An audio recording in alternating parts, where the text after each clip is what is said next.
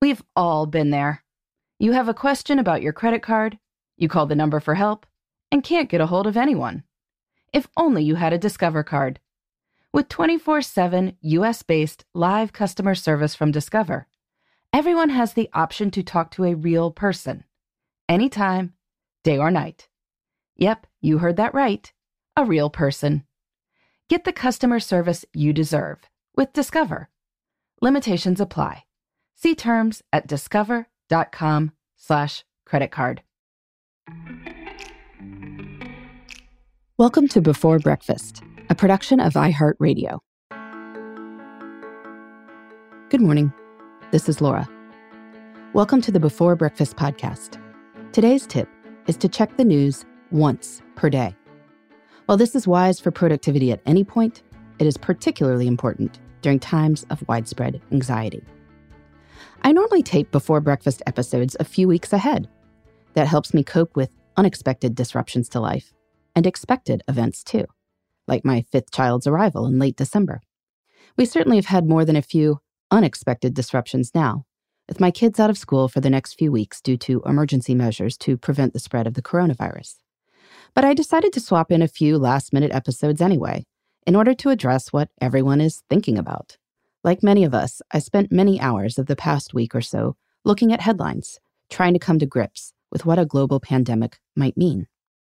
I also then realized at some point when I was looking at the New York Times homepage yet again, and my beautiful 3-month-old baby boy was giggling at his toys, that this was the wrong way to be spending my time. We are controlling what we can control in this household, continuing the kids' education at home, making sure we wash hands, avoiding crowds, and not making any rash financial moves. But if reading headlines doesn't do anything but produce anxiety, then there is no point spending more time on this than necessary.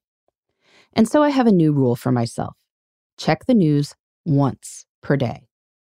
Back many years ago, this is about as often as we would have been able to get the news anyway, in a morning paper perhaps, or watching the evening news. I can remain an informed person by looking at what is going on in the world once. Other than that, I can help my children with their homeschooling, read books, play outside, and watch my baby learn new things every day. This is a much more productive use of time. Now, I will admit that this is not easy. Anxiety induces us to pick up the phone and see what the situation is and see if it has changed. But general mindfulness helps a lot. When I pick up the phone, I try to pause and ask why. If I am just about to check the news again, well, time to scroll through baby photos or read something on the Kindle app. Eventually, we will be on the other side of this. But I think checking news once a day remains a good rule. Indeed, I might suggest people try subscribing to a physical newspaper and building the day's news consumption into a morning ritual.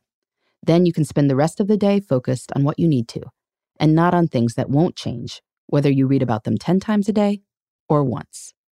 And maybe you could spend some of the freed up time looking at things that do remind you of what is still good in the world. Baby giggles and blooming flowers are doing that for me, and for those, I am grateful. In the meantime, this is Laura. Thanks for listening, and here's to making the most of our time.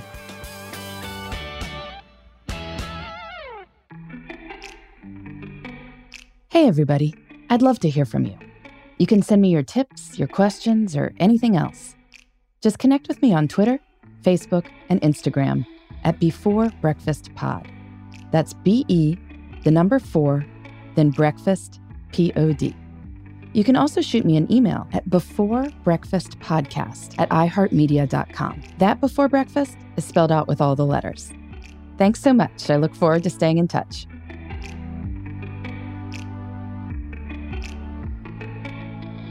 Before Breakfast is a production of iHeartRadio. For more podcasts from iHeartRadio, visit the iHeartRadio app, Apple Podcasts, or wherever you listen to your favorite shows.